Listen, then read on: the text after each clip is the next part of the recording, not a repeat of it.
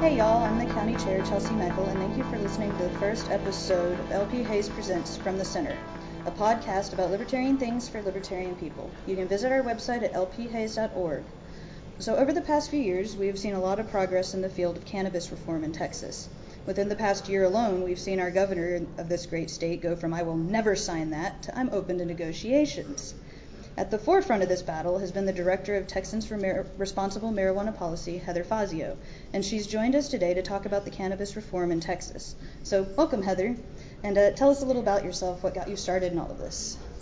Well, thank you so much for the opportunity to be with you. I am really privileged to do work that I love and feel passionate about. I've been an activist and involved in politics since 2008 and 2009.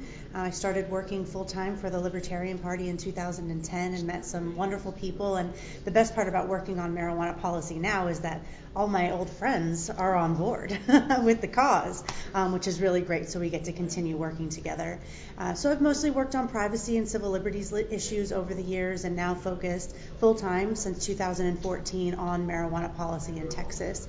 And we are working on building a broad coalition of organizations and individuals working to advance the cause. We see that marijuana is bringing people together, and when we have such incredibly politically polarized times that we're living in, where we can find agreement, we have to.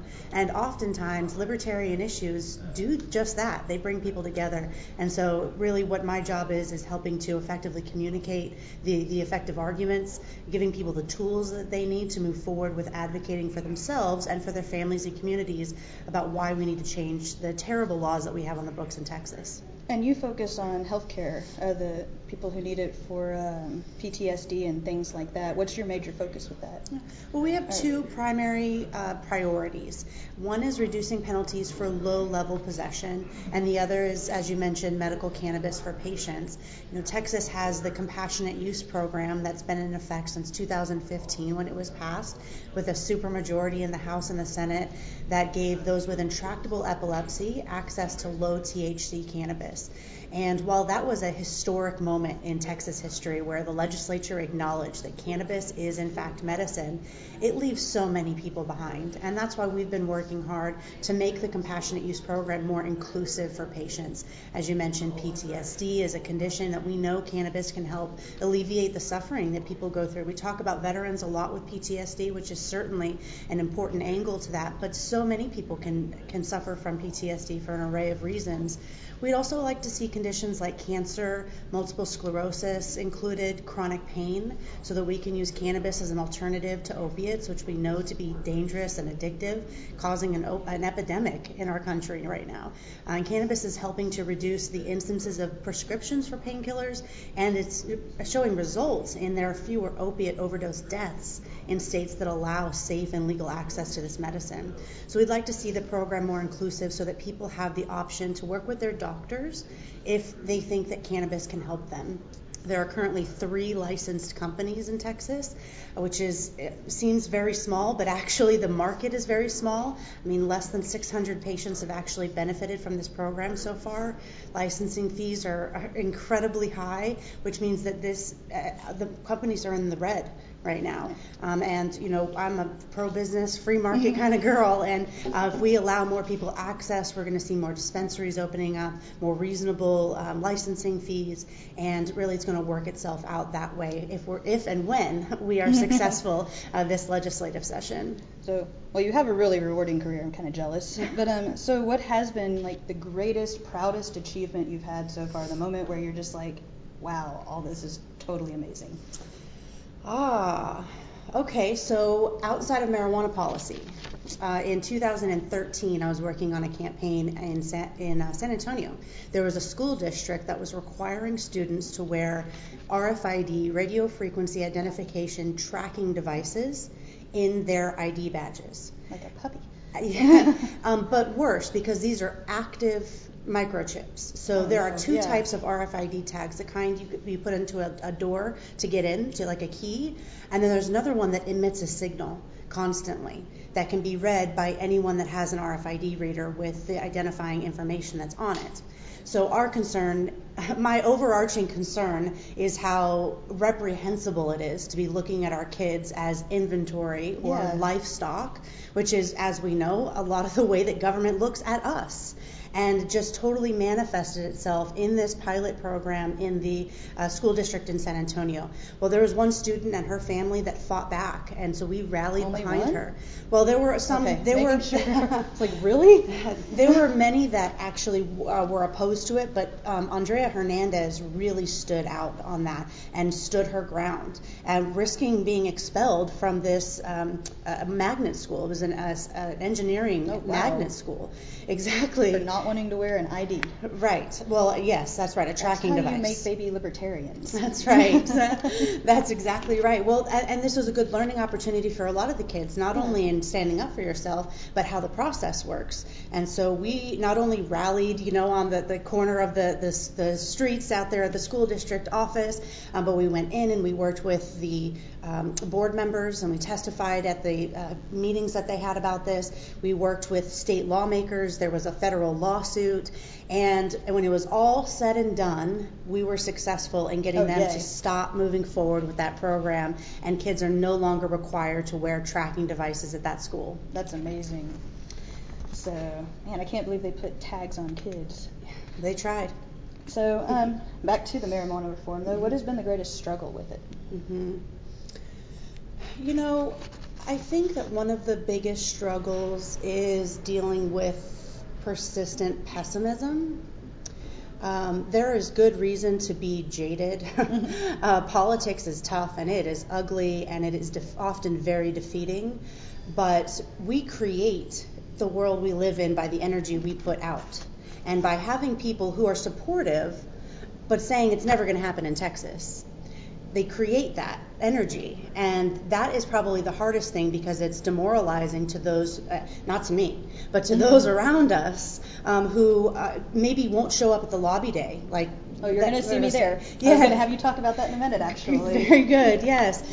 So just that mentality of defeat. And I actually find it to be really, so it's kind of annoying, but it's actually really sad, too, to live in this mindset that you can't win at something when it is the right thing, when you know it is the right thing to do, it's the right side of history, and to be so negative about it, so many of us have not been a part of winning, so we don't know what it looks like and what it feels like, and so this is going to be really excited when we win because we're going to have a whole other generation of people who have been a part of it, who can move forward with fighting the other injustices that we see that are so very prevalent at the federal, state, and local level.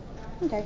So before I do get to the last question, do you mind talking about the lobbying day that's coming up? Just letting listeners know about it and what's going on, where to go. Yes, we are hosting a lobby day. This is a third session. We've all been working together in our third lobby day, February 7th, which is this coming Thursday. I don't know when this is airing. If you're listening to this after February 7th, 2019, there will be news about it, I'm sure, and there's still going to be work to be done. But we're going to be gathering. We have over 300 people already registered to participate, which is about how many we had last time, actually a little bit more.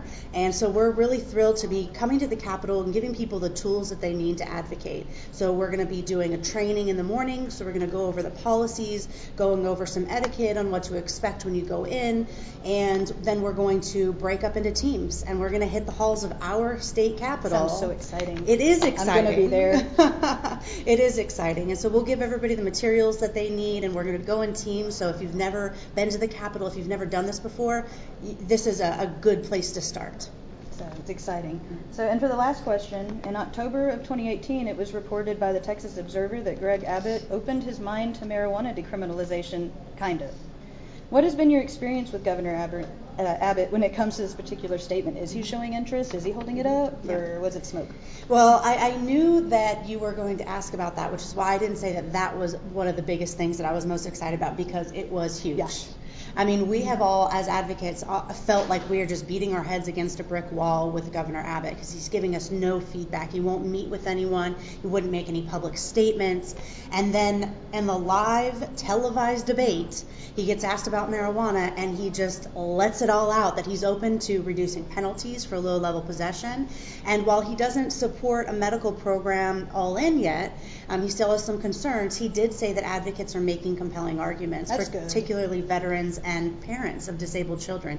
Really good. And, you know, I've mentioned medical cannabis being one of our priorities, and the other priority is reducing penalties. So that was really exciting, and that came on the heels of the Republican Party of Texas including in their platform, finally, something positive on reducing penalties. And in fact, they're in favor of a civil penalty approach, which is exactly what our priority is. We want to eliminate the arrest, the jail time, and most importantly, the criminal record that comes along with even a small amount of marijuana.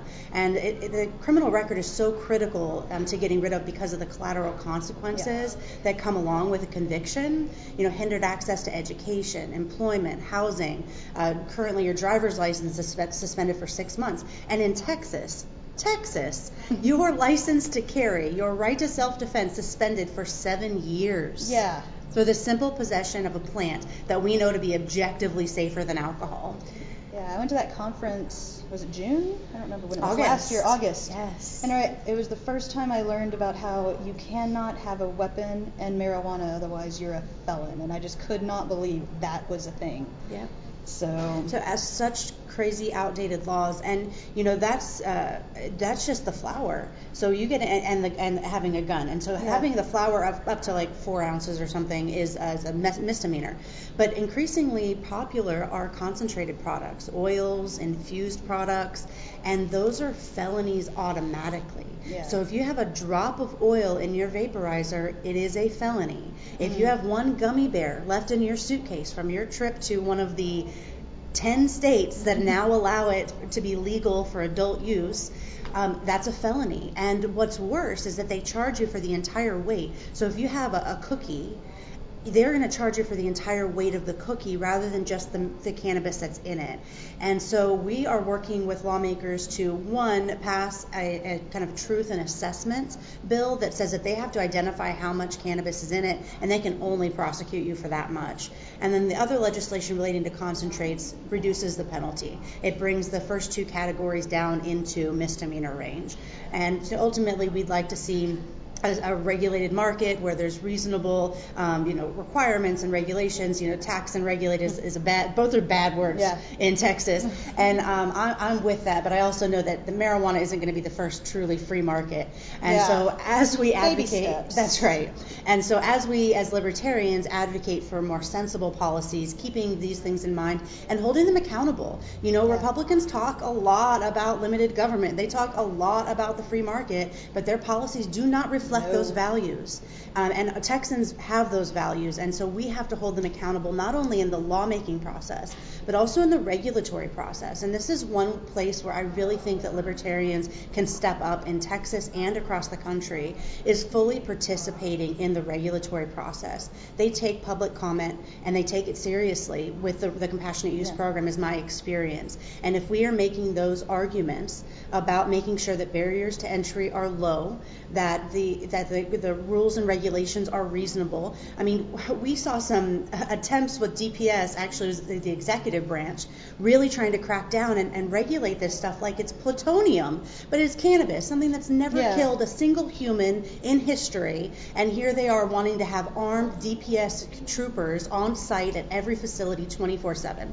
And it just goes to show where the disconnect is. And I think that libertarians have a big opportunity. In fact, the Reason Foundation just recently joined our coalition, which was another big moment for me as a libertarian. That's huge. Really big. And the reason why they started working on a drug policy, marijuana policy in particular, is because of that precise reason.